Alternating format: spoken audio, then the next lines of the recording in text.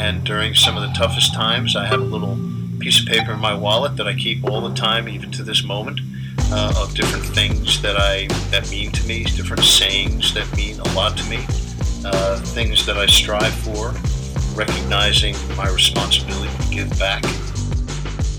Reoccurring mantra I got into in college where I would just say, I'm going to break the mold.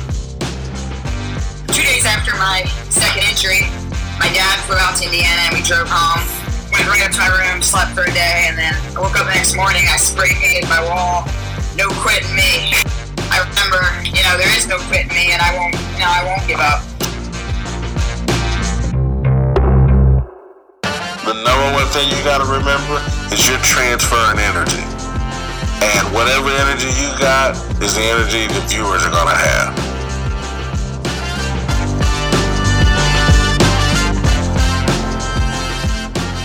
You are listening to Intentional Performers with Brian Levinson, where we talk with experts of craft about their journey and what they have intentionally done to be their best self. As we talk with them, the hope is that we uncover intentional gems that you can use in your life. Now, let's kick it over to Brian to introduce this week's guest.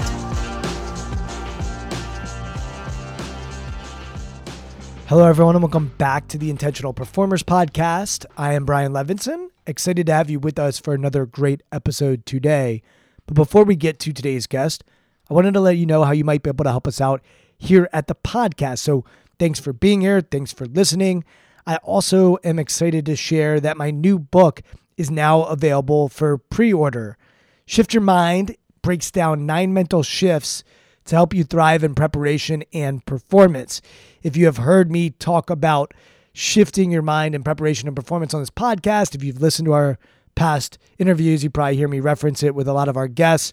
It took me about 4 years to write this book, and I'm extremely excited to share it with you.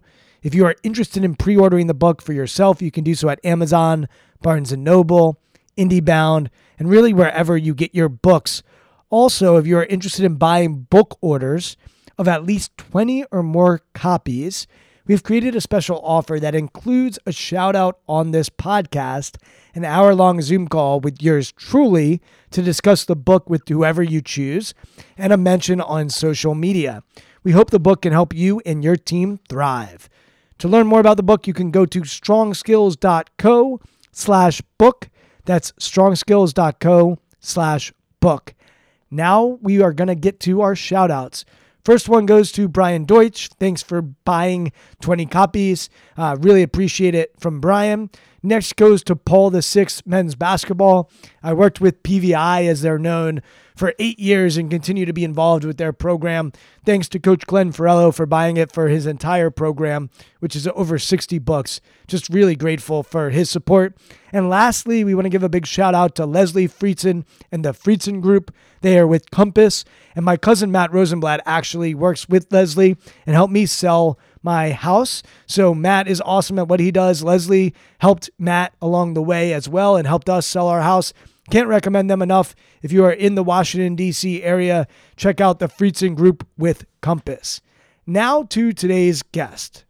Tori Huster is a professional soccer player with the Washington Spirit, and you're going to find out real quick that she is a competitor, and she has leveraged that competitive spirit to become an amazing professional soccer player. And she's also going to talk about some of the downsides that come with being ultra competitive and some of the challenges she's faced internally on her own mindset and thinking about the game of soccer, which she's dedicated her life to. So Tori's going to chat about her mindset when she's between the lines, how she's thought about preparing and performing, what it's like to be a captain and a leader. And she's going to share her journey, and she's going to get really personal and share her upbringing and a lot of the elements that have gone into her becoming a great athlete and a highly competitive soccer player at the professional level. So without further ado, I'm so excited to present to you Tori Huster. Tori, thank you so much for coming on the podcast. We're going to have to give a big shout out to Stu Singer, who is the one that connected us. We were both fortunate to be on a call with a bunch of other people in the sports industry, athletes, coaches, etc. And Stu brought together amazing people who, I think the wisdom in the room was what floored me. You and I have both been around high performers, but high performance and maximizing potential doesn't always equate to wisdom. And so to see all of these high performers that are into maxing out their potential, but also being intentional and thoughtful and mindful around how they're doing it was pretty next level. So shout out to Stu, who's been on the podcast before and is somebody that I've enjoyed chatting with over the years. And during that call, I was really interested as you sort of were vulnerable about your own journey and some of the challenges along the way. And so I'm excited to learn more about those and dive deeper in a one-on-one scenario and situation that we're going to do today. I'd love to start by getting a sense of what life was like for you as a kid and take me back to childhood and what life was like for you as you were growing up. I was honestly pretty sheltered. I grew up in Cincinnati, Ohio, lived on a cul-de-sac in the suburbs, and started playing sports from probably the moment I could walk, honestly. My family is huge into sports. I have coaching in my genes as well. My grandfather was a coach. My dad was my coach and a coach of other teams. He played sports, a number of different sports. And honestly, I can't complain. I can't complain about my childhood at all. That being said, my dad was pretty hard on me when I was growing up. He wanted me to excel, and he wanted me to work hard, and he wanted me to understand what work ethic looked like, whether I had the talent or not. And I think when I kind of try to understand, what that was and where that came from, he went to an all boys Catholic high school. He played for Jerry Faust, who was a coach at Notre Dame, a football coach. And the stories that he tells from his high school days were interesting, to say the least. So I can understand where he was coming from when he, wanted to push me and wanted to, when I decided that I wanted to be a professional athlete and that sports were going to be a huge part of my life, even early on. He wanted to help get me there. And I have had the support of my family for the entirety of my soccer career, and even the other sports that I played, obviously through school and everything too, always have their love and support. But he was a big factor in where I am today. Do you have siblings? I do. I have a younger sister. She is 7 years younger than me. So growing up, we were always a little bit too far away from each other to age-wise, to really have a great relationship. And that was probably more on me. I think I was very one-dimensional when I was younger. And as we got older, and she actually picked up soccer too, probably because I was playing. But she fell in love with the sport too. She played in college. And I think when she was in college, she came and stayed with me in DC, one of my first seasons here in DC. And honestly, that is probably the blossoming of our friendship. She is my sister by blood, but she is my best friend as well. And I think we understand each other, not only from the family perspective, but also through everything that we have been through on a personal level. And she, my dad was pretty hard on her too. And I think we bonded over that. And she is just, I have nothing but good things to say about my sister. Love her. It's interesting because when you're 17, she's 10. When you're 18, she's 11. When you're going off to college, she's 12. Did it feel like you were an only child for a lot of your life as it related to soccer and your relationship with dad and his focus on you? And then I'm curious if it sounds like he would then maybe shift his focus to your sister as well. Is that what it felt like? Like the focus was laser sharp on you and the intensity of that? Yeah, definitely. It's interesting. We have actually spoken about that. The fact that I was an only child for 7 years of my life. And I think in that developmental stage, I think I kind of adopted the mindset that I was an only child. So while all of the focus and energy was put towards me in those first 7 years, I think because it was just my sister and I, and then my parents could kind of divvy up the responsibility. They could play, a man to man, for lack of a better term, for both of us. I still got a lot of focus. So as I started to progress my, into travel soccer, I was still able to have someone constantly there driving me to practice, taking me to away tournaments. And I think then when I left for school was the first time I kind of had freedom to make my own decisions. And then my sister then got even more of the focus when I had left. So we've talked about that a little bit, how that kind of transitioned throughout both of our childhood careers. But it definitely, it was interesting. I think because in the moment of when we were children, or when I was in high school and she was in grade school, we wouldn't have had the vocabulary to be able to talk about the things that were transpiring. But then talking about it later from more of like a neutral third party perspective, I think is really interesting. And it's kind of shaped who we are now and kind of our worldview as well, while still trying to expand that worldview and not be so locked into what our childhood kind of looked like. You mentioned one dimensional, and now you're saying locked in versus a worldview. So it sounds like, if I'm hearing you right, one dimensional on maximizing your ability to be a soccer player, but you also said you were playing other sports. What other sports were you playing, and how long did you continue to diversify as far as it related to your athletic experience?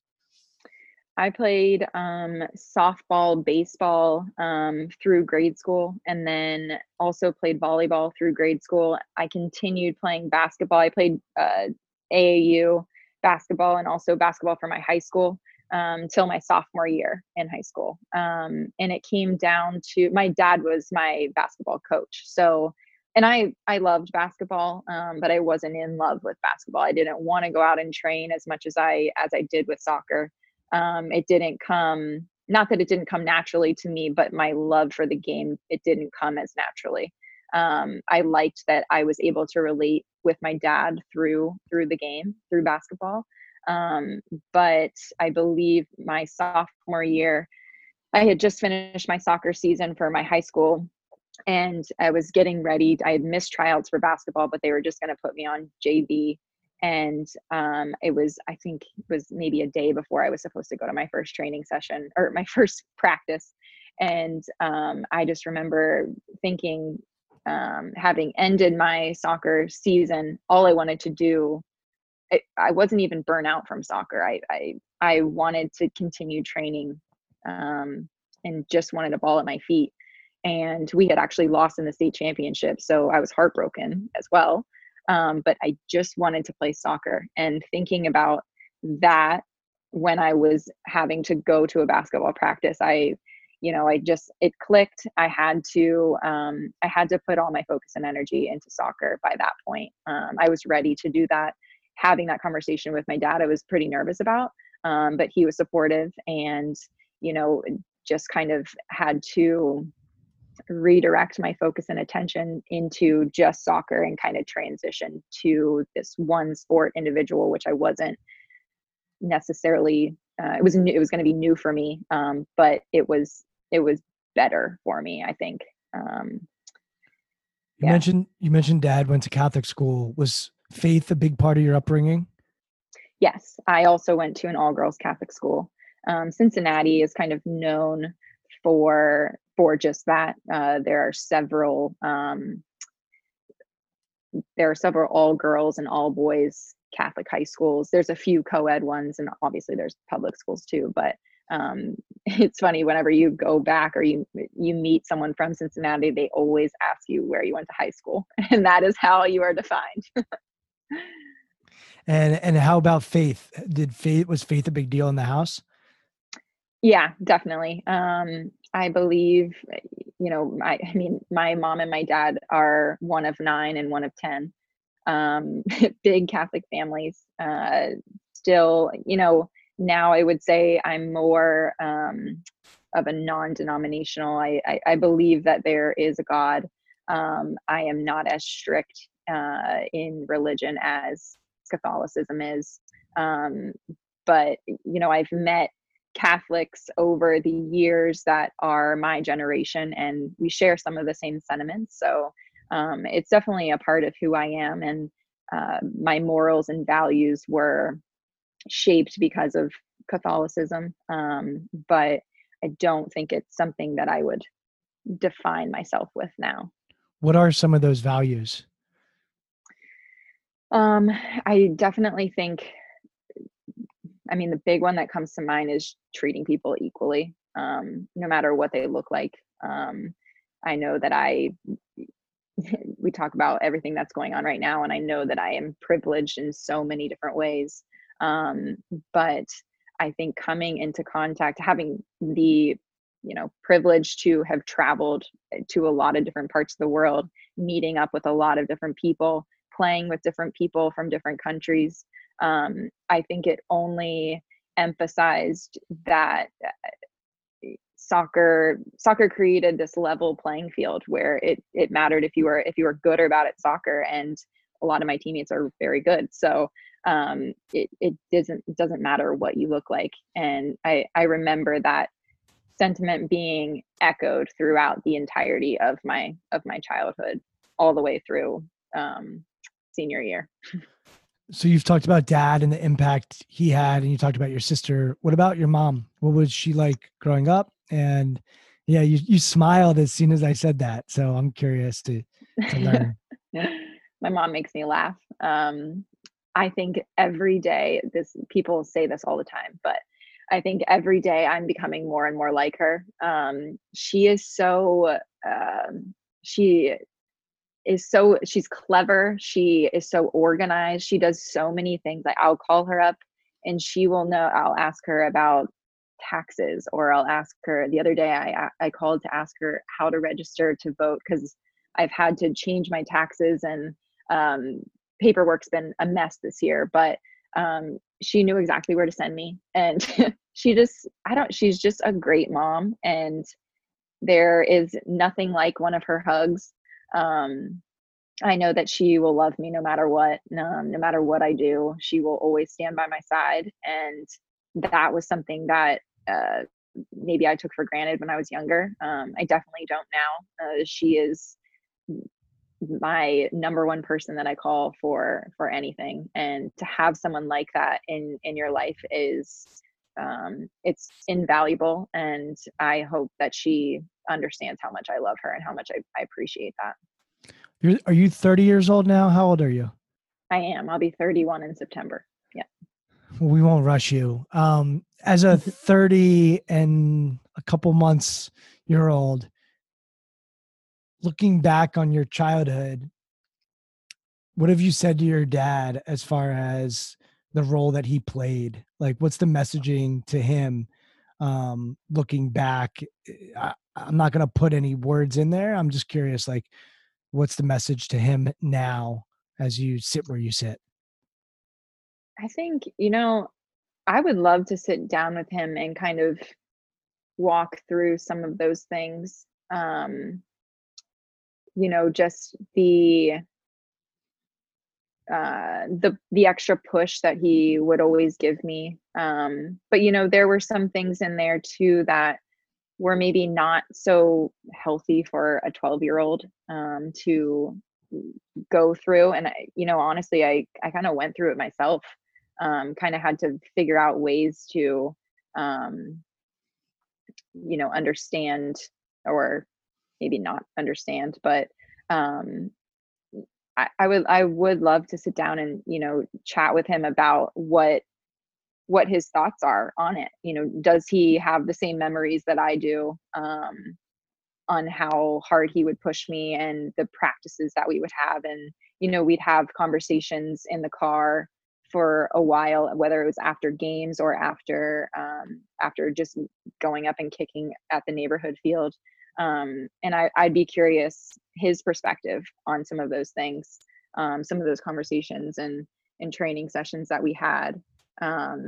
We haven't, I've been away from home for a while now, and while they come to games, I feel like I'm very, very locked into all aspects of my career, whether that's my preparation for the games, which involves training and all that, but also my recovery. I don't do a whole lot outside of preparing myself for the next game and the next training session and all of that. And my family really understands that. So setting aside time, whether that's in an off season or when I go home for the holidays, I think having those conversations with my dad would be really beneficial. But I think, I'm I think the way that I message things to him now is that I'm very grateful for where I am sitting today, because he had a huge part in that. And I think that's kind of what I say to him now, because he, whether it was the money or the time, and all of the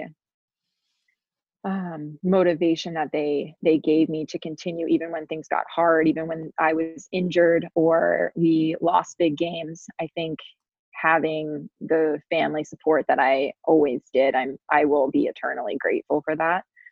So that is honestly what I always say. It sounds like there's another message there too. So I'm really grateful for you pushing me, and part of the reason I'm playing at this level is because of the work ethic you instilled in me and how you helped me develop as a soccer player. And it was really hard. And there were,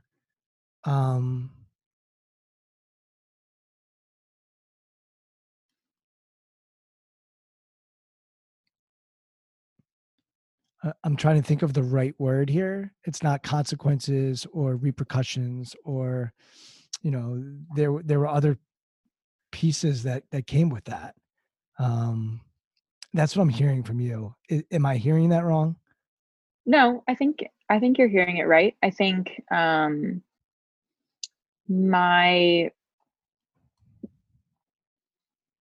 think that what's tough about it is that I don't, I can't remember. I can't see myself playing. Back then we didn't have video and everything. So when I think about a good or a bad performance and hearing that from my dad, who was fully supportive of my career and where I wanted to go, I think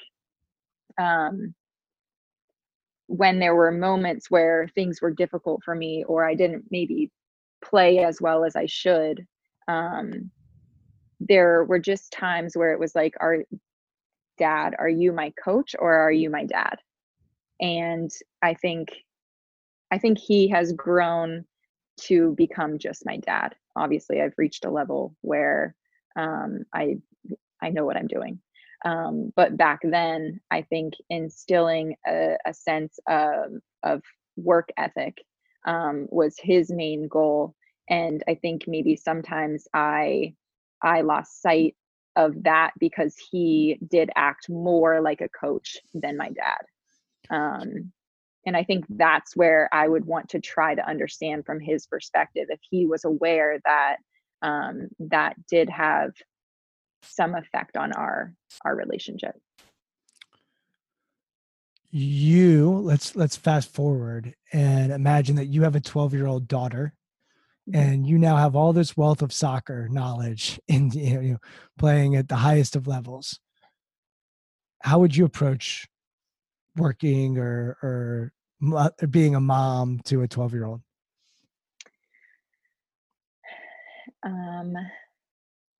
That would be very difficult. Because there's so much knowledge that I have that I would want to pass on.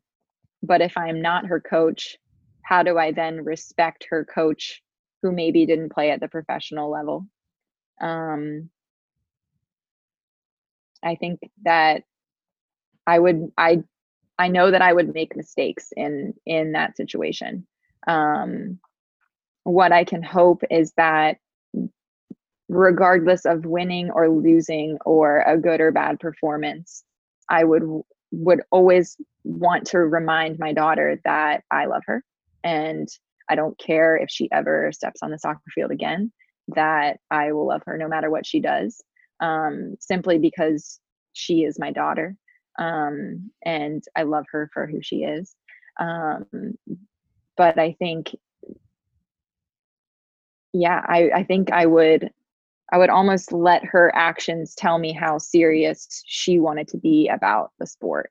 Is she willing to go out and run by herself or train by herself? Does she ask me for help?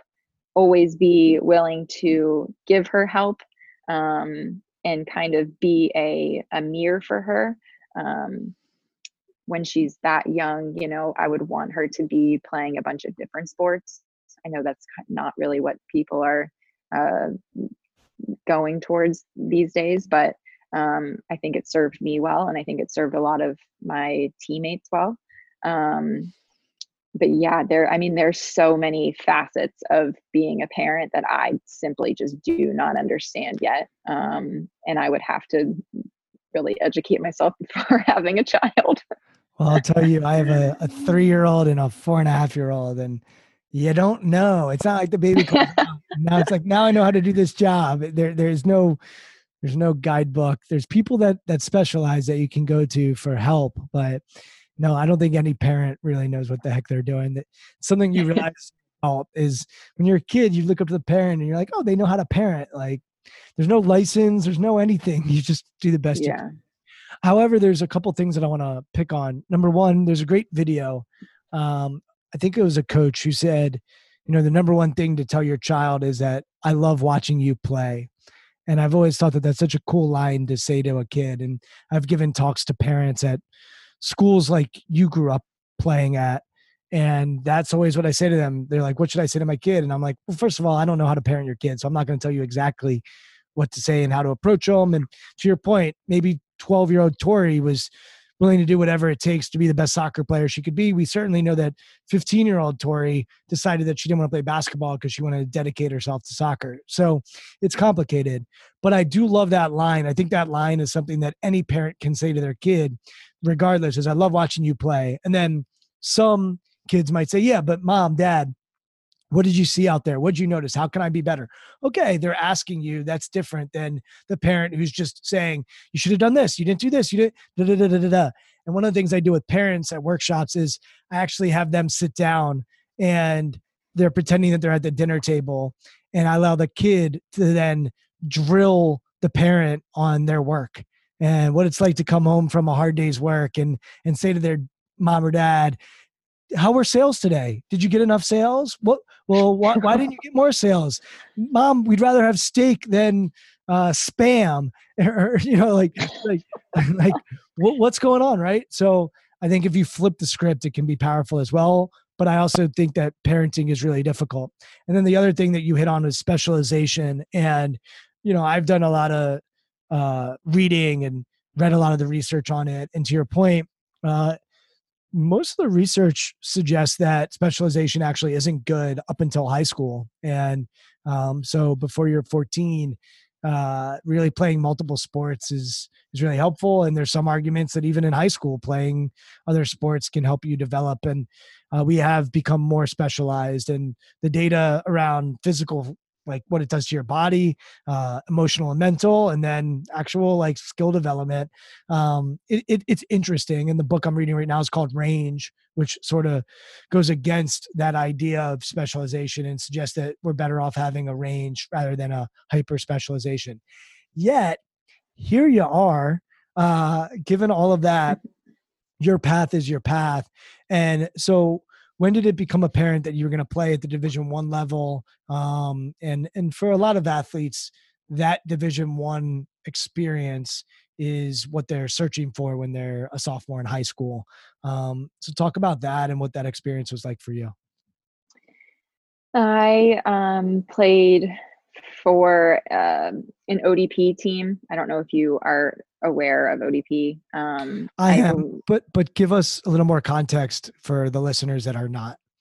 Okay, so when I was growing up, I played for a club team, as well as when I entered high school, I played for my high school team.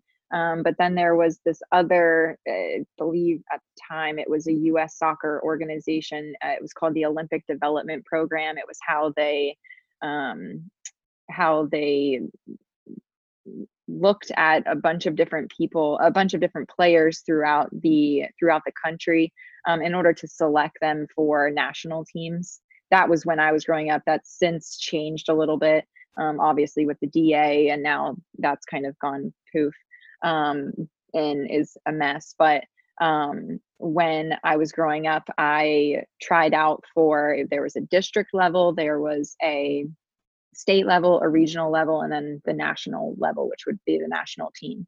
And a lot of college coaches, Division I coaches, also coached in the summer, which is when ODP kind of ran. They would coach a state team. So I had access by playing ODP, and I'm sure this is the purpose of ODP, but it enabled me to showcase who I was as a player, in addition to me playing select soccer in kind of a different environment. So I would be exposed to different players, different coaches in different states than what my select team offered me. It was just another way to get exposure. And I think that was probably, I don't remember when I started ODP, but I think even freshman year, I was already getting some interest from Division I schools. I don't think I ever really thought about any lower division, because some of the colleges that I wanted to play for at the time, they were Division I, so I was just expecting to go to one of them.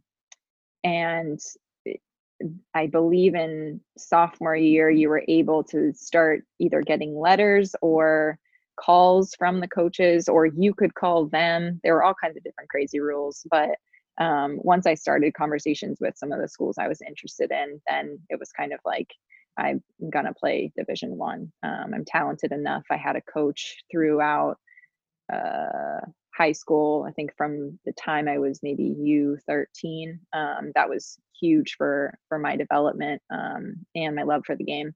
That was very sure of my talent, and he gave me a lot of confidence in getting to the college level. You mentioned your love for the game. What did you love about soccer, and what was different about the ball being on your foot versus the ball being in your hand when you're playing basketball? It was, I've said this before, I think, but it was equally challenging as it was, I could do it. Even after some time, I could eventually do it. And I was good at it. So it provided the challenge that I need constantly. Like, there was always something that I could get better at.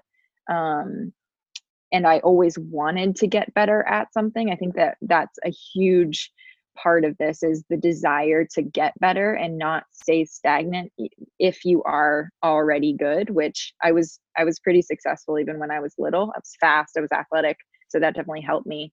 But I think honing my skills, I had a desire to do that, and that kind of just accelerated my game when then I had a coach that could help me improve my soccer skills, which overall improved my game. It's interesting. I've gone to the Major League Soccer combine and interviewed players, and I've gone to the NBA combine and interviewed players, and I've even done some work in the NHL.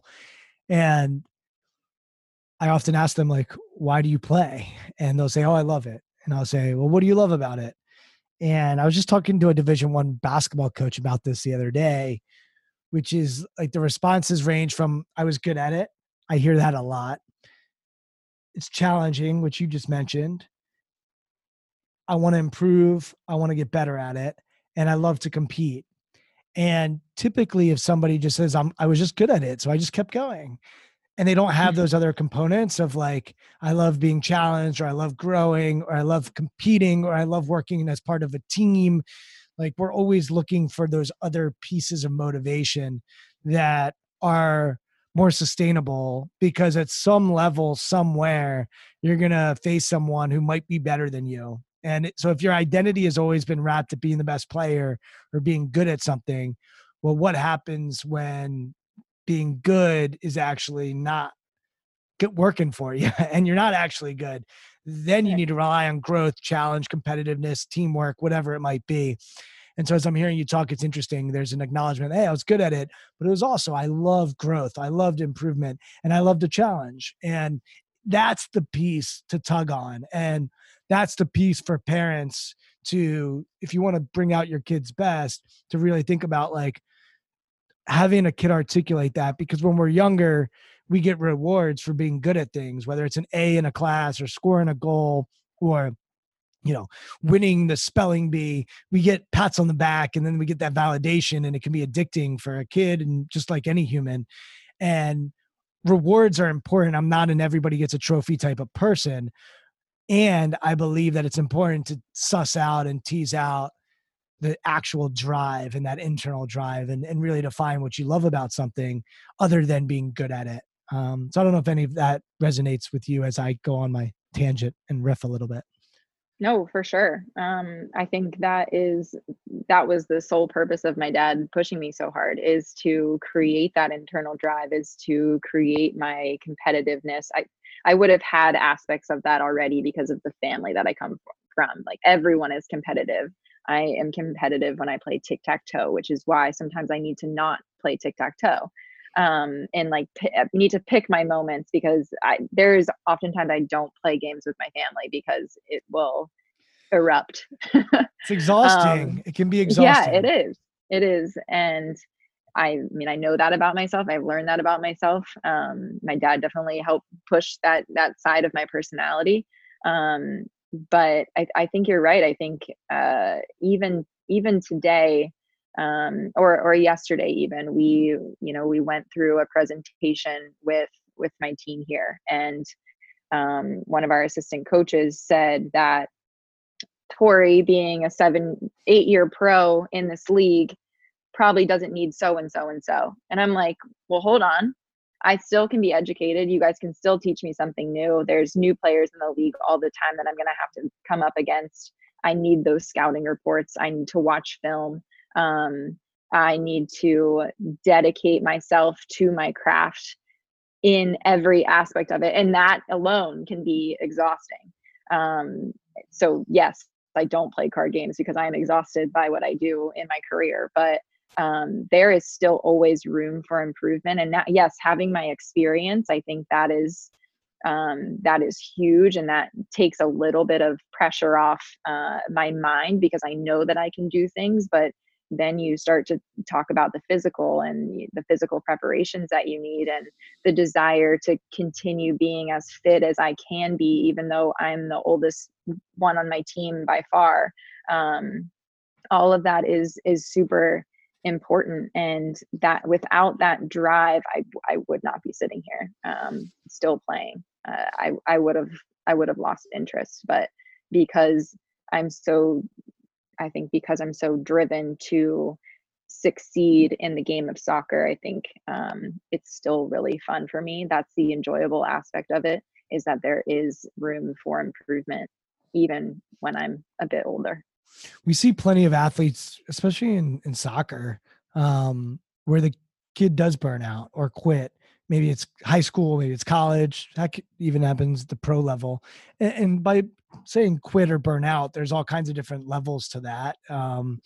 They could, at the pro level, there are some athletes that just aren't as dedicated. At the college level, there are ones that certainly quit their sport.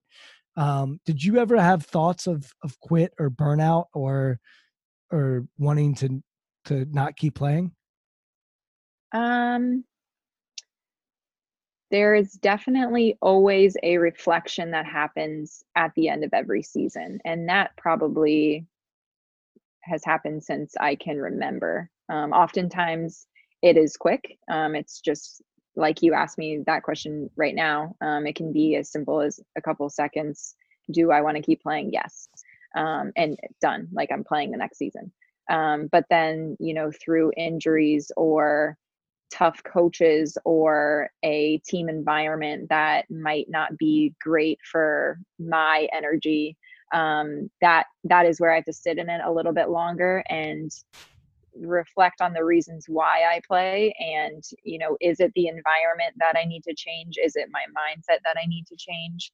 I think oftentimes it comes down to me changing my mindset, which is why over the last couple of years and through my experience playing, I think changing my mindset, being a little more grateful for the struggles that I have, because they definitely, whenever struggles happen, that's an opportunity for growth. That's how I've kind of changed that in my head. I think those struggles are while they're hard in the moment, I think it always comes back around to me wanting to continue playing for as long as I can until I physically cannot. I've never wanted to fully step away from the game. I think there's been good timing throughout my career. When I have been injured, I can look back and think, maybe I wasn't in such a great headspace, and maybe this injury is going to provide me with a break of sorts, whether it's 2 weeks or a month that I'm going to be out, that when I'm back, I am ready and like raring to go again. So there's been like a little bit of luck and timing involved with that too. But I think overall, I've never sat in my room and gone, I hate this game, I never want to play again, fortunately. You mentioned that you often think about why you play. Why do you play? Why are you going to keep playing until your body won't let you play anymore? It's just, I think while it doesn't define me, it's not Tori Huster, soccer player. I think it's just something that I want to do. It's something that I really love doing. And people always talk about, what major do they want to do? Or do they want to, what career do they want to have? And I think I was fortunate at an early age to figure it out. And I think soccer has provided me with a lot of life experiences. It's provided me with a lot of friends, building a lot of relationships that I otherwise wouldn't have had. And I think soccer is just a vehicle for my life. I think all of the experiences that I've had have been really good for me, and I'm grateful for them. I think there is nothing better than playing under the lights, playing against, in the NWSL, playing against maybe a national team player and, succeeding or shutting them down. That competitive nature that I have, I think makes me want to play soccer. I remember growing up and soccer wasn't huge in Cincinnati yet. It is now, and I'm so proud of that. But it wasn't huge yet. And then when I kind of found a community through my club team and with my club coach in particular, he kind of enlightened me to soccer being the world game. And then I was so proud that I was playing this game that people around the world do, that people in Brazil play, that people in Asia play. And then you think about the Premier League and how many people watch that when it is on TV.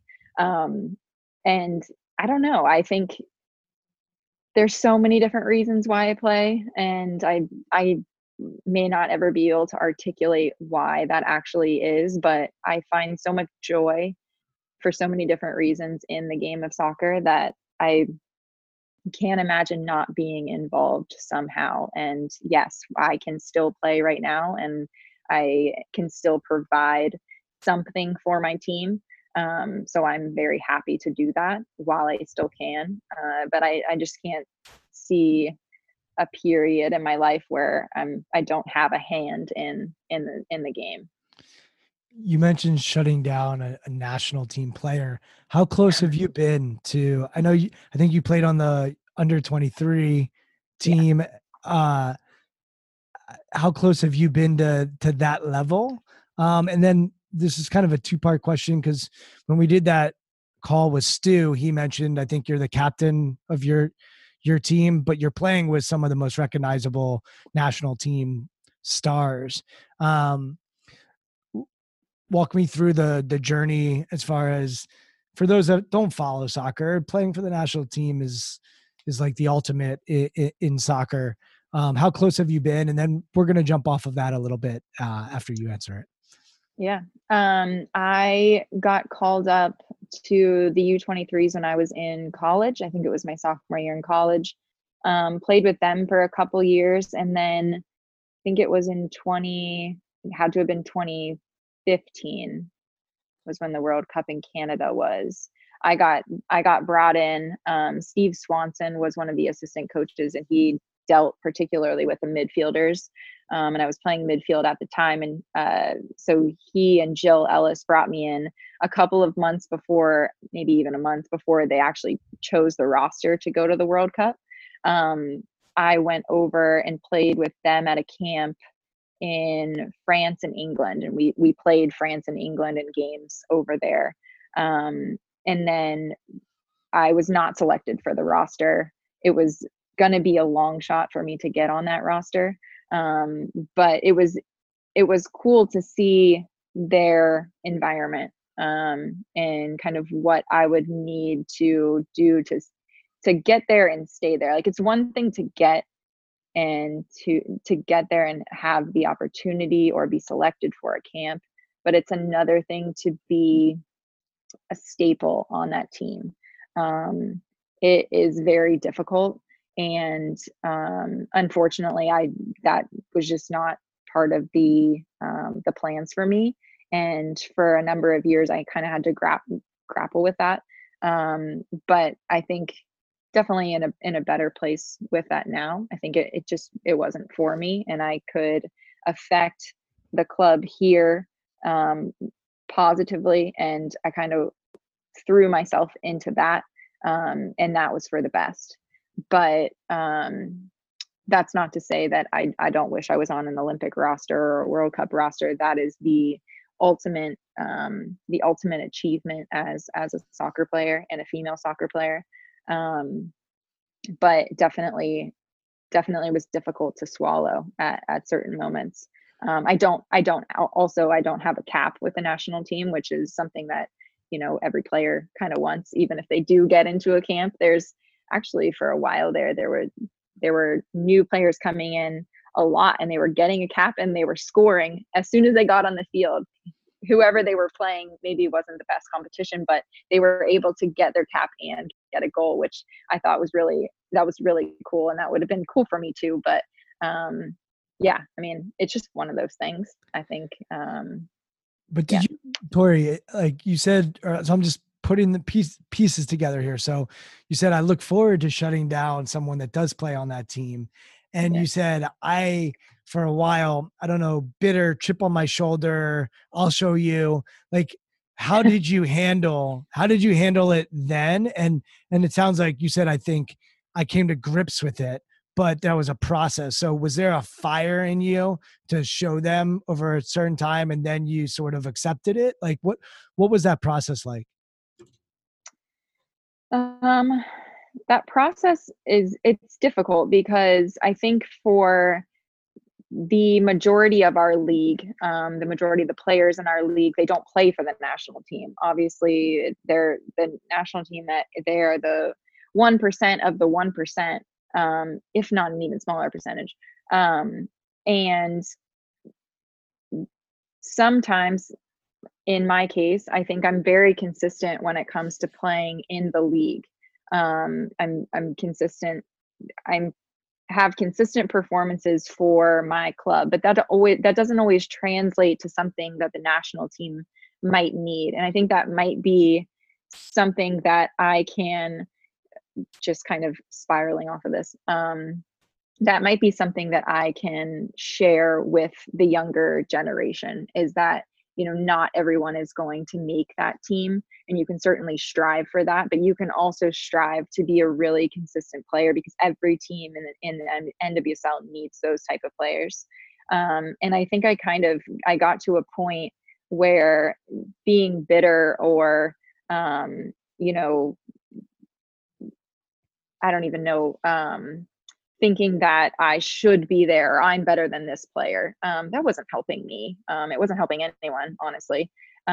So I kind of, again, my perspective mentally had to shift.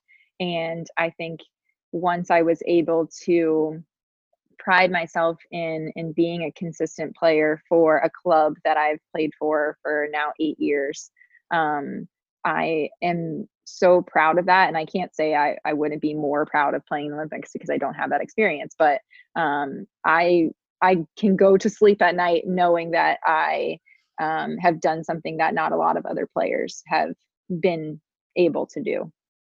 That's kind of my process in a roundabout way, I guess. I worked with DC United for 4 years, and it's not exactly the same, and the men are different than the women, but it was always interesting to see guys who would get the call to go in and train with the national team and then they come back, and that sort of push pull, and that energy that you get from being with the national team and being around the elite of your country and the competitiveness and sort of being there and then coming back and then playing at I'm going to just say a lower level. It's not, I don't even feel right saying that, a different level, and a different intensity to it. And I also found it interesting that they knew when somebody from the national team was at a game watching them, and the pressure that they would feel sometimes to perform in front of that person. And so I think outsiders probably don't realize what that dynamic does, how it can impact a team, having people come and go, and the dynamics and the team dynamics and what that all looks like. I found to be fascinating from a psychological perspective. And when I was at DC United, we had quite a few people that were trying to make it or on the team, or like sometimes they bring in like 40 people and they were one of the 40 people that were invited. And so I had some really interesting discussions, and Ben Olsen, the head coach there, had experience playing at that level. So we would talk about that as well. Back to you though. You said something earlier that I want to hit on, which is game day prep. And you said when mom and dad come, they know that I've got this routine or this preparation that I do. What do you do on game day to make sure that you're at your best when those lights are on and you're in between the lines? Game day prep. I have to, gosh, it's been a long time since I've played a game. But I would still do the same thing if I had a game tomorrow. I wake up, and before the game, let's say the game is at 7. Before then, I do everything in my power to go slow so that I can go fast when it's game time. Whether that involves, even if that involves getting out of the house, like I don't really do a whole lot of activity. I might take my dog for a walk. I might go for a walk around the mall or something like that. I might go grab a coffee out. I don't have a whole lot of interaction with other people before the game starts. And that's simply just to keep my stress levels down. I might even try to zone out by reading a book that is probably more fiction based than educational. I might, if I'm watching a show at the time, I might zone out watching a show. But I do everything to kind of keep my stress levels really low. I also try to eat at the right times in whatever time the game is. And honestly, like I'll eat the most bland food to make sure my stomach is okay. There's just so many like little nuances that I do. I always shower, and then I'll do I guess you could kind of call it like a meditation / what would that be called? Like a muscle relaxation at the same time of visualization. before I leave for the game. And then even on my way to the game, I don't listen to pump up music. It's very calm music or like acoustic genre. And then once I'm in the locker room, like it is not until I go out to warm up that I start to be like, here we go. Like 30 minutes before I go out to warm up, I take some sort of caffeine and then I'm ready to go. I think that just keeps my mind still and occupied throughout the beginning of the day. But even if my family has come to visit, I might see them for no longer than an hour before the game. That's just, again, to avoid any raise in stress level, because I'm really like trying to not focus on the game too soon, but trying to remember that I do have a game later and not get too sidetracked by other things. How about trainings? So what's your mindset typically on the day of a training? Similar, different? What's that like for you? It's a little different, and I've thought about this recently. It's different because of the timing. Training is right in the morning. I generally will get up enough so I don't have to rush, but I always end up rushing. And I only end up rushing because I even get to training early so that when I get to training, then I can calm down again. So it's similar but different. Like I try to put myself in the best position to be calm before I step on the field. I think that calmness is really important for me, not only from a personal standpoint, but from then how I communicate with others. I think when things go wrong throughout the majority of my career, I think I did not always communicate to my teammates or coaches properly because I was so in the moment and like just angry. Like mistakes made me angry, and I've tried to change that over the last year, especially as a leader on the team.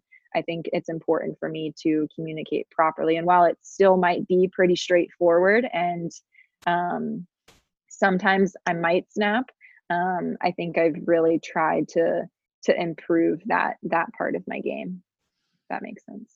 Yeah. I asked you before we started recording if there's anything you'd want to lean into and talk about. And you said, yeah, like I really like talking about mental health.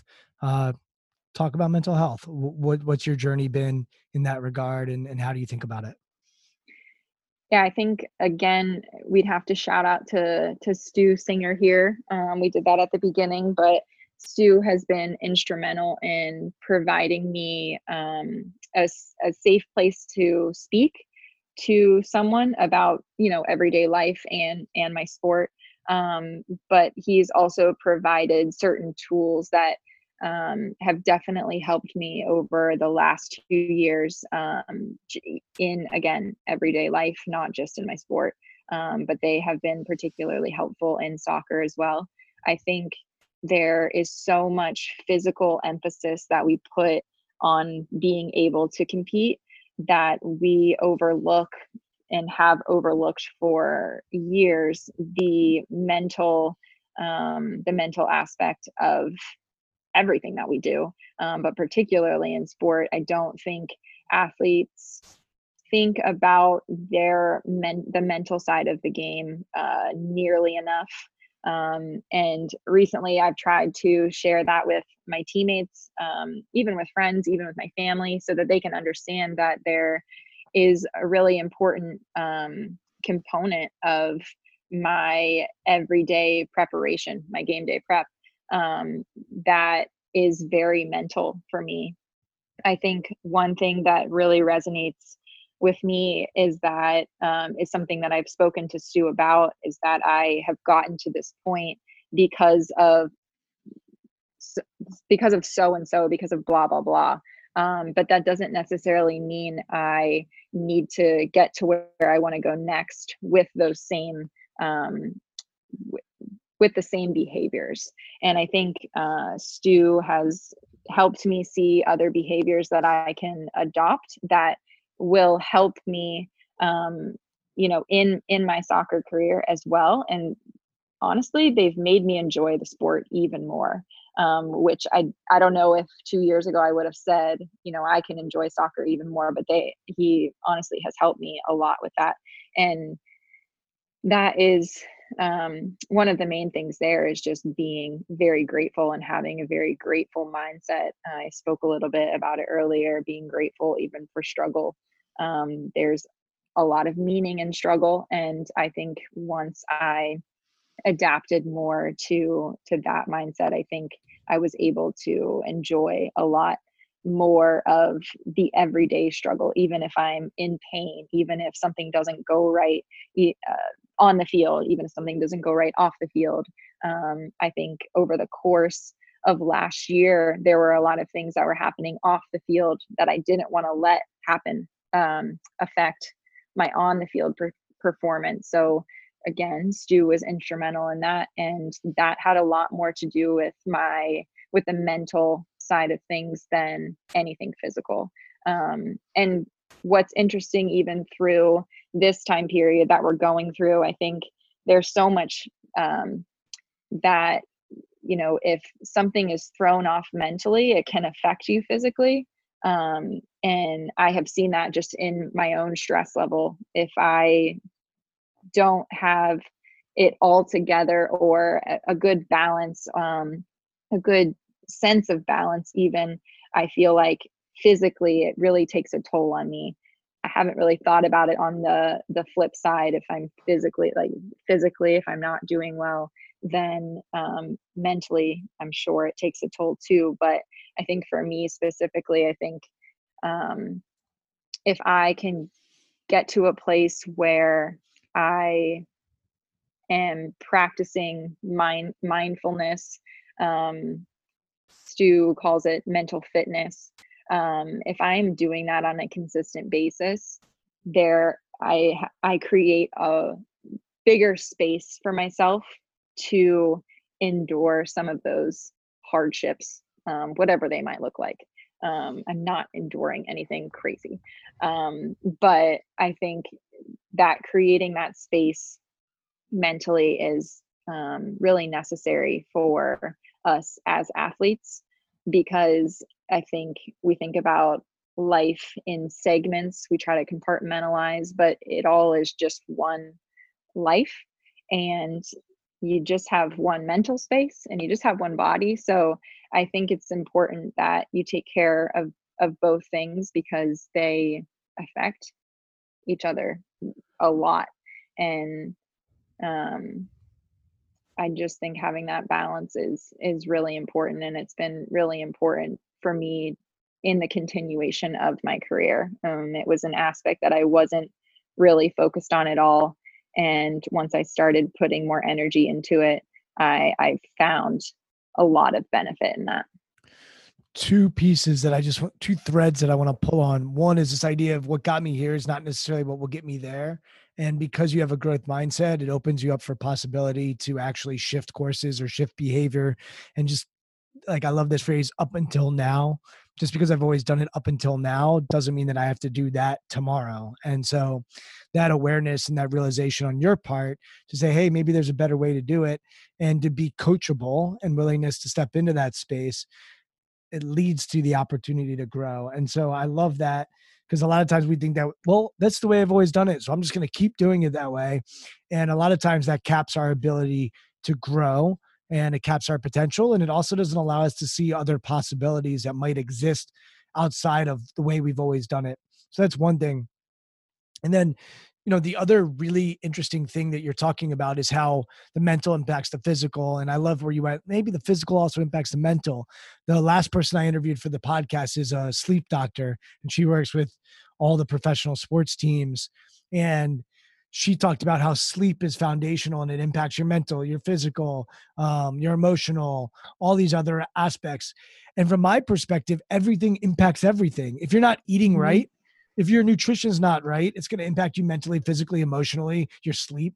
If your sleep's not right, it's going to impact how you're eating or how your physical is or how your emotional is or how your mental is, spiritual. You can go into all these different places. So for me, I think one of the mistakes we make is to think that these things are all isolated and they're not woven together.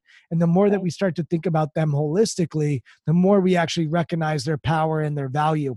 Even the analytics movement, which everyone thinks of as being this external outside thing. No, if you actually leverage the analytics right, your strategy in the game is going to be different. You're going to be thinking the game different. It can impact all those other components. So I love to think about them as like a web, and they all interact with each other to dictate how consistent you can be as an athlete and your performance. And it doesn't mean you can't perform really well on low sleep, or perform really well by eating cheeseburger and fries, or performing really well by not doing strength training, or perform really well by not doing meditation. You know, you can do well because those other buckets might be really full, and you might have a great game, or you might get lucky or whatever. But sustainable, consistent success is about filling all those buckets as much as possible. And that's really what athletes are trying to achieve, is how do I fill those buckets and have them work with each other so that I can be the best version of myself. And too often, I think mindset gets too much credit, and then other times it gets not enough credit. And I'm a believer that it's not, nothing's all mental. Like, I wasn't going to be a professional soccer player like you. And I don't care how great my mentality was. There were just gifts that I didn't have nature wise. And that's just the reality. And so I love to think about how these all impact each other. And then as a performer, what am I doing on these, and what's getting in the way? Maybe my sleep is not where it needs to be. I have a pro football player, and he said, gosh, the thing I think I really need to work on is my sleep. Great. Let's go to work on it, because perhaps that will unlock something else for him as well. So I just went on a little rant. But as I'm hearing you talk, I feel like it's so clear to me on that side of things.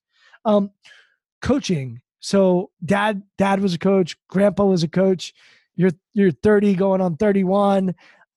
I'm hearing you say, gosh, I love soccer. Is soccer coaching in your future? I actually completed my C license with US Soccer in February. I think it was February when I finally got it. The league set something up with US Soccer where we were able to complete it for free, which was great. Super grateful for that experience. I kind of dipped my toe in the water a little bit there. In the past, I've really only done individual sessions. I've only had time for that. But actually being in and around team environments was really interesting for me. Definitely interested in it. I am still fully invested in playing, so I can't say like I will coach. But there were moments of me coaching where I kind of felt the same levels of passion that playing soccer gives me. So I can definitely see where I would go in that direction. I just think there's a whole lot that has to do with managing people, and I would love to learn more, speak to other coaches, and then kind of get out there and do it myself and see if it's for me. I don't really have a timeline on any of that, but it's definitely something that I've thought about, maybe not as thoroughly as I need to, but certainly interested. Well, you strike me as somebody who's very present and focused and likes to make sure that you're doing the best you can where you are and being where your feet are in that regard. And so I mean, that all makes sense. Tori, this has been a lot of fun. I've really enjoyed getting to know you better. Where can people find out what you're up to? Social media, website, any of that sort of stuff. If they want to learn more about what you're up to, where can they do that? Social media is the easiest. It's just at Tori Huster, ToriHuster. Nothing crazy. I'm not super crazy on social media, but yeah, I mean, the NWSL is about to have the Challenge Cup, and that's going to be on CBS. So I'll definitely be on TV as one of the first sports, I think, that returns to live sports on TV. I think we're really excited about that. And that's taking place from the end of June to the end of July. That should be really exciting. I'm very excited to go out there with the Washington Spirit, but other than that, I don't have a website or anything, probably should. But this has been really fun, and look forward to continuing the conversation, however that looks, whether it's with Stu or we do something ourselves. But this has been thoroughly enjoyable. Tori, I'm on Twitter at Brian Levinson, Instagram intentional_performers, and you can listen to all these conversations at intentionalperformers.com. It's been great to get to know you. See you soon. When this is all over, maybe we'll go get a coffee, since I now know that you like some caffeine. I'm a tea drinker, but I can drink my tea at a Starbucks or wherever it needs to be. I look forward to the day where we can make that happen. So all the best to you on the Challenge Cup, and looking forward to watching you on CBS as well. Thank you so much for the time. Thanks, Brian. Appreciate it. Thank you for listening to Intentional Performers with Brian Levinson. Here is this week's episode gem. If I can get to a place where I am practicing mindfulness, Stu calls it mental fitness. If I am doing that on a consistent basis, I create a bigger space for myself to endure some of those hardships, whatever they might look like.